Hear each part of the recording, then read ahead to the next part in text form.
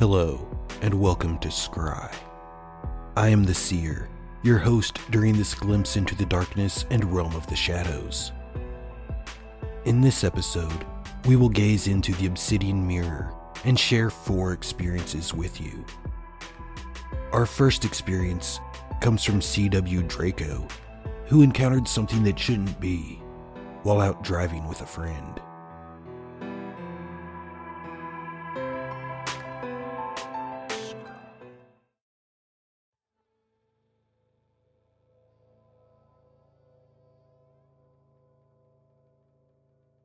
I didn't call this thing a skinwalker.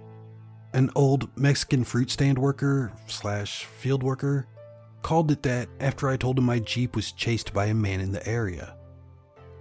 He also told me they refuse to work late in the area fields because they're not safe at night. They'll work other fields in Oxnard and Ventura, but not the Camarillo Point Mugu area. Just to better describe what my skinwalker looked like, it was a man about 6 feet tall, red eyes, long wavy hair, and thick straight-haired beard, short but not clean cut. Very muscular. Pants like jeans, no shirt, and I didn't notice the feet. The screams were like a crazy man screaming in anger. I can't really describe it. It was loud and pissed off. A buddy and I were driving home late from Point Mugu, taking the back roads to the town of Camarillo. There's a fork in the road with a mountain in the middle. Just before the mountain and fork, there's an old bridge. As we're going over the bridge, my buddy points up. We're in an open-top Jeep. About 50 feet up the side of the mountain is a shirtless guy climbing up. We can clearly see him in my brights, long hair and all. I have to slow down for the left fork turn, which is directly under the mountainside. As I turn, the climber jumps off the mountainside screaming like a madman. He hits the back side of the Jeep, but falls out and hits the road. I hit the brakes. I turn around and see him jump up and screaming like some werewolf insane madman. Red eyes, hairy, and definitely not out of shape. He'd seen some time in a gym. I hit the gas and I took off.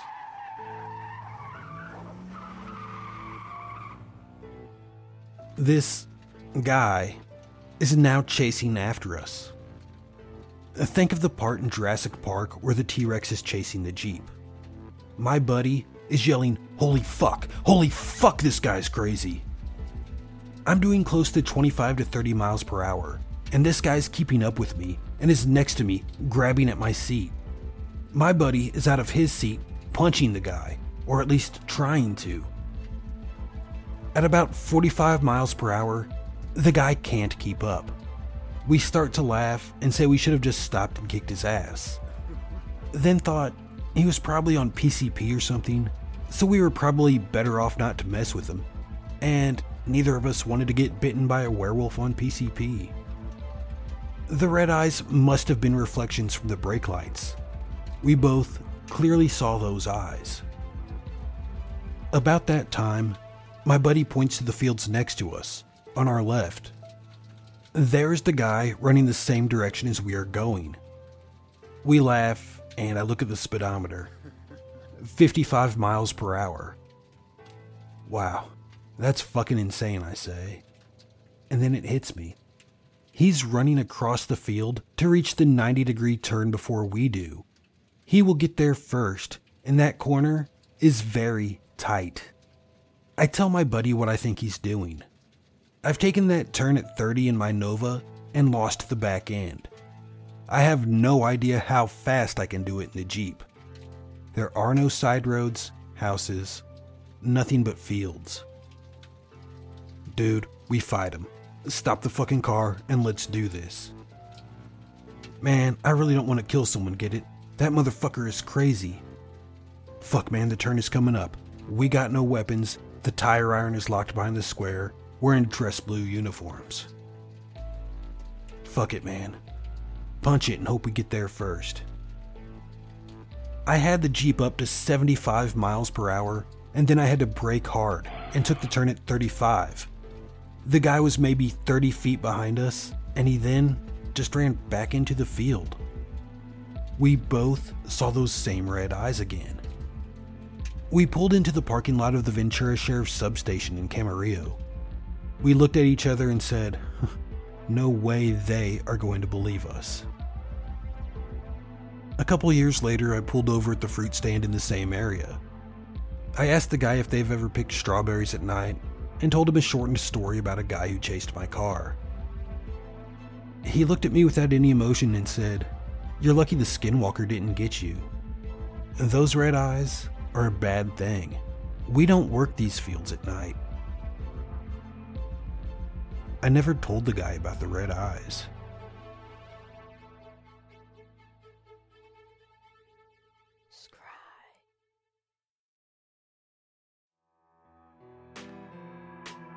Skinwalkers. They give me a chill, and just go to show that the darkness can corrupt those on this side of the veil, and not just beyond it. In our next tale, Bellick tells of an experience that brought his neighbor to his house in a state of panic.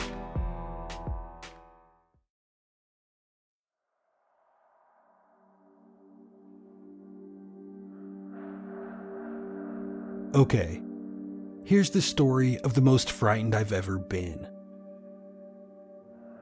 The summer between my junior and senior year in college, I was living in my college house in a small town in southern Minnesota. 3 of my housemates were also there that summer. We mostly spent our time working or getting drunk or trying to get laid. You know, the typical awesome college summer. One particular Thursday evening, we 4 ambled down to the local bar and drank a few pitchers and ate some hot wings. Our waitress was my friend Sarah. Strawberry blonde, blue eyes, 5'2", nice rack. We had all known her since freshman year, so she stood around for a while shooting the breeze. Whatever. About 11 or so, we packed it in and headed back to our house, saying goodnight to Sarah as we headed out the door. My buddies all had to work the next day, so they headed off to bed. I worked night shift at the local hospital that summer, so I was used to being up all night, so I stayed up and watched some TV, figuring I'd fall asleep around dawn, wake up mid-afternoon, and then head to work the following night. At about 2 a.m., there was a frame rattling pounding on our front door, and I could hear a woman crying for someone to help her. Just as I reached the front hallway, the door flew open. We never had it locked. And Sarah, our waitress, came running in. She was in boxers and a t-shirt, no shoes. She ran to me and grabbed onto me, and I could feel her shaking. My buddies slowly came wandering out of the rooms, wondering what the hell was going on. Eventually, the only sort of story we could get out of Sarah was that someone had been in her house that night. Her housemates were all gone for the summer, so she was living by herself. We told her she needed to call the police right away, but she got a really weird look and refused.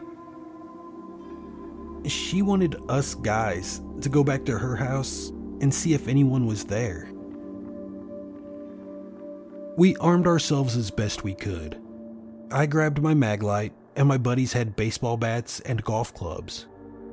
We gave Sarah a pair of flip-flops and a sweatshirt, and we walked the 5 blocks to her house. That's right. She'd run 5 blocks to our house barefoot. To describe her as freaked out is a bit of an understatement. When we got to her house, her front door was standing wide open. She said she'd thought that she'd left it that way when she'd run out. When we go into the house, at first, everything seemed normal. The rooms were all tidy and clean, no dishes in the sink, no messy laundry on the floor. The windows were down and locked, the air conditioner was running. There was no one in the house. But then we got to Sarah's bedroom. My first thought was literally, there was a tornado in here. Her vertical blinds were bent and twisted into each other. Her drawers were open and clothing strewn about the room. All of her lights were on, her TV was on, her radio was on. Directly in the middle of her floor was a pile of junk, like someone had dumped a drawer on the carpeting. Pens, envelopes, keychains, junk. And it was all arranged in a geometrically perfect circle about 2 feet in diameter. My buddy Troy said, "Let's get the fuck out of here." Back at our house, Sarah told us what had happened. Just thinking of her story now, I've got goosebumps again. Sarah's shift ended at 1 a.m. She'd cleaned her station and then walked back to her house from the bar. She said she'd made sure all the doors and windows were locked, had climbed into bed, watched a little TV, and then she thought she had gone to sleep about 1:45. She didn't think she slept very long. Shortly after falling asleep, Sarah was awakened by a clicking sound. She sat up in bed when she realized the sound was her vertical blinds clicking off of each other as if they were blowing in a breeze. Since she had just checked all the windows, this didn't seem possible. Then she realized her TV was back on, which she had just shut off. Strangely, however, there was no picture, just a blank blue screen. Then she saw the little girl. Sarah said she looked like she was about 6 or 7 years old. The little girl was sitting cross-legged on the floor in the middle of Sarah's bedroom, and at first, Sarah thought she was playing with a toy or something on the floor. Sarah's first reaction wasn't fear. Her first thought was that this little girl was sleepwalking or something and had managed to get into the house. So she said, "Honey, are you okay? Do you know where you are?" At the sound of Sarah's voice, the little girl looked up, and she had no eyes. Sarah said she could see through 2 holes where the little girl's eyes should have been. She could see the room behind her. Sarah jumped up, ran out of the room, out the front door, and to our house. She said she came to our house because she had seen us at the bar that night and knew we were home. Sarah said that while at first she thought the little girl had been playing with a toy on the floor, she now thought the girl had been arranging her stuff in that circle. That perfect circle of junk on the carpet was exactly where the little girl had been sitting. I've run into Sarah several times in the subsequent years. College reunions, once at the state fair. One of my coworkers is a good friend of hers. To this day, Sarah insists that her story is absolutely 100% true.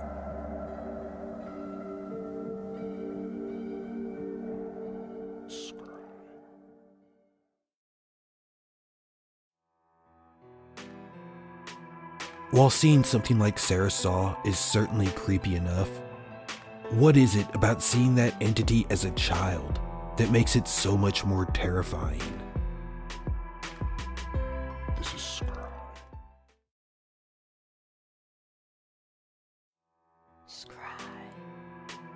Brewster's 99 shares a few experiences that he has had along the Natchez Trace, each enough to make your skin crawl.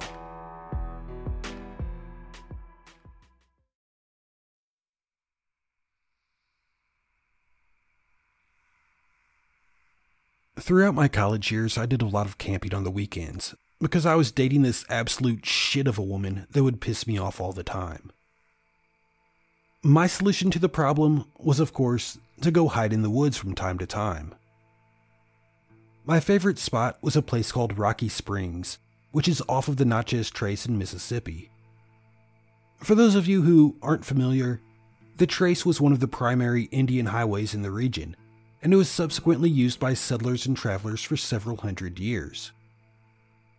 One of the most popular uses was that flatboaters would travel south in the Mississippi River, and then returned by land on the trace. Obviously, it had seen a crapload of violence, robberies, death, etc. over the years. So there's some pretty neat stories that surround this trail. The place where I would camp was around a national park site, which had campgrounds.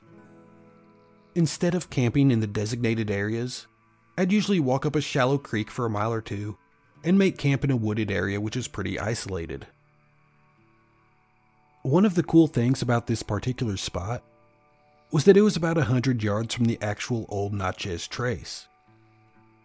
The trace itself is sunken down due to long-term usage over the years, and it is below 6 to 18 feet below ground level in some areas. So anyway, Rocky Springs was, for many years during the latter part of the 18th century and most of the 19th century, a thriving community on the old Natchez Trace. Initially, little more than a watering place, the area was first settled around 1790. During these early days, travel on the trace was by no means safe, and it's interesting to note that it was near Rocky Springs that the infamous John Mason once lived. The settlement grew, and the 1829 election precinct received 90 votes. As early as 1837, there were a number of residents, several stores, and a church. The first private school, the Rocky Springs Academy, opened on the 1st of January, 1838. The area reached a maximum population of about 2,600 plus slaves. In 1860, the population was 2,216, plus about 2,000 slaves, all living within a 25 square mile area. The decline of Rocky Springs began during the Civil War. Then, in 1878, the town was struck by yellow fever. In the early 1900s, the boll weevil destroyed most of the cotton crop. Additionally, burdensome taxes, the town's inaccessibility, and almost 100 years of poor farm management causing erosion of the soft soil created the demise of Rocky Springs. One by one, the citizens began to move away. Finally, in the 1930s, the last store closed. Even the natural springs, for which the town was named, began to dry up. Nowadays, the only things that are left are the abandoned church, which is occasionally used, and a few other artifacts. So anyway, enough history. I'd camped on this spot for several years, and I knew the woods like the back of my hands, so there weren't really any surprises to be had. I had even slept in the old church due to bad thunderstorms without any problems. Here are a couple of the weird stories from the place, though. Story 1. The first year that I ever camped at Rocky Springs regularly was 1994. One weekend, 2 friends and I decided to trek down there for Halloween. On All Hallows Eve, we had the bright idea to trudge through the woods down to the old church and graveyard and try to scare ourselves a bit. Being that it was a nice moonlit night, we weren't using any flashlights.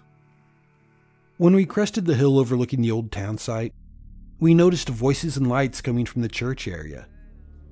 Thinking that it was probably locals, we hunkered down and went into stealth mode to see what was going on. As we got closer, we began hearing some ungodly chanting and other strange sounds. Of course, our curiosity got the better of us. We finally got close enough to see what was going on, and there was a small group of cloaked and hooded figures dancing around a fire and chanting some sort of gibberish. They were seemingly trying to accomplish something, but only God knows what it was. We stayed and watched those people for about 5 minutes before we got so damn scared that we took off into the night. I would still love to know what those witches or Satanists were up to. Story 2. The second story is the one where things depart into the supernatural. One weekend, several years after the one mentioned above, I decided to test out a new girlfriend with a camping trip. She was a strange one who was from New Orleans and was convinced that she had some sort of ability to see ghosts and spooks. I figured she was just a New Orleans Catholic and a bit crazy. Once again, we decided to go visit the old town site during the middle of the night. This time, from the moment we left camp, I had an uneasy feeling. This was unusual because I'd been back to the old town many times since the witching hour incident, and I never had a problem. So we make our way through the woods, and I constantly get that feeling that something is watching me. Then I start to hear strange noises, and I get the feeling that it isn't just one person, but several. Thinking that we're being followed, I fire up the flashlight and we head into the woods off of the trail, hoping to catch our pursuers. No luck. Since we were above the old trace at this point, we decided to follow it along the high ground till we reached the old town. When we crested the hill, I swear to you that the whole damn town was stretched out below us. My girlfriend turned to me and asked me why there were lanterns and lights since it was supposedly abandoned. I was speechless. She then started freaking out that there was something majorly wrong. In the course of all of this, the temperature also dropped about 20 degrees or so. Shock maybe. Anyway, as soon as I composed myself, I grabbed her and pulled her back into the woods as soon as possible. To make sure I wasn't crazy, I tied a pack strap to the tree that we were standing at so that I could make sure we were in the right place the next morning. And sure enough, we returned the next morning and there weren't any houses, roads, or anything else that we had seen. Just woods and the old church. That was the most terrified that I've ever been. Story 3. About 5 years ago, I went back to Rocky Springs when I was coming back from a hearing in Natchez. I decided to just check up on my old stomping grounds and wander around since the hearing had gone kind of badly for my side. When I got to the church, I decided to go check out the graveyard. In the years between my last visit and this one, erosion had washed a few of the graves out of the side of the hill, and the coffins were visible. I was looking at one of them. I'm kind of a cemetery fan. And I hear a baby cry out. Loudly. Very clearly. I immediately froze and started moving towards the sound. Now, I've heard dogs, cats, coons, possums, and all sorts of other animals make babyish sounds. But this was a baby. As I started to make my way towards the sound, it suddenly stopped. I started looking around on the ground from where it sounded like it was coming from, and you guessed it. There was a toppled over tombstone for an infant that had died in the yellow fever epidemic. Anybody want to go camping with me?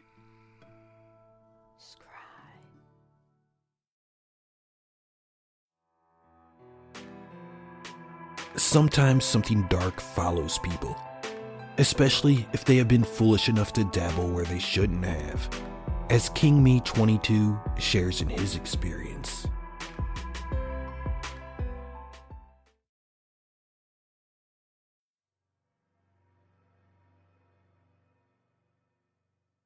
I live and grew up in Pleasant Grove, Utah.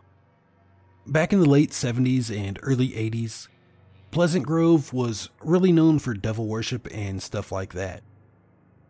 Many of you might have heard or even read Jay's journal. It is a journal of the late Jay Barrett and his account of how he got into devil worship and their activities up until he took his own life. He was, I think, 17 when he shot himself in the town park. I was around 10, and I remember the whole event too well. He was buried in the town cemetery, and I was told by my friend's mother, who is a police dispatcher, that they had to move the body and the headstone because of all the gatherings that took place around his grave. I tell you all of that to set up this story. My little sister fell in with the wrong crowd when she was in high school in the early 90s. Sex, drugs, and rock and roll. Anyway, she had been to a small party, and the guy hosting the party had somehow gotten hold of Jay Barrett's headstone. The party turned out to be trying to contact Jay with an Ouija board, and other scary shit, according to my sister.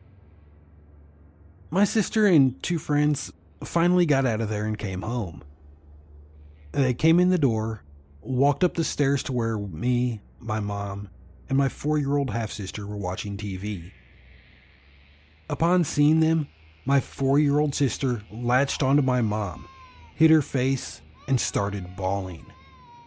We couldn't figure out what was going on. She was completely hysterical.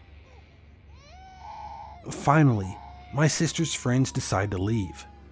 She started calming down after that, but it took a while until she would tell us what was the matter.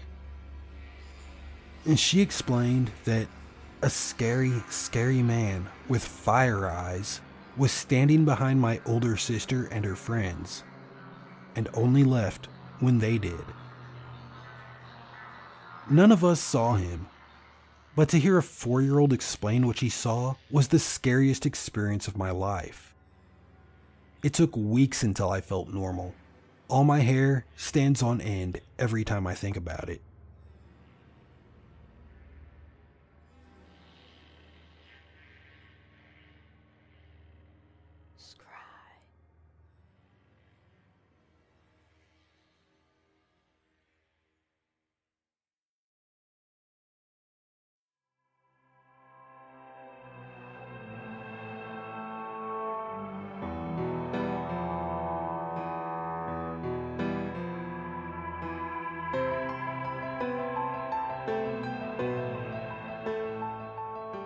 We are grateful for CW Draco, Bellig, Brucers99, and KingMe22 for sharing their stories with us.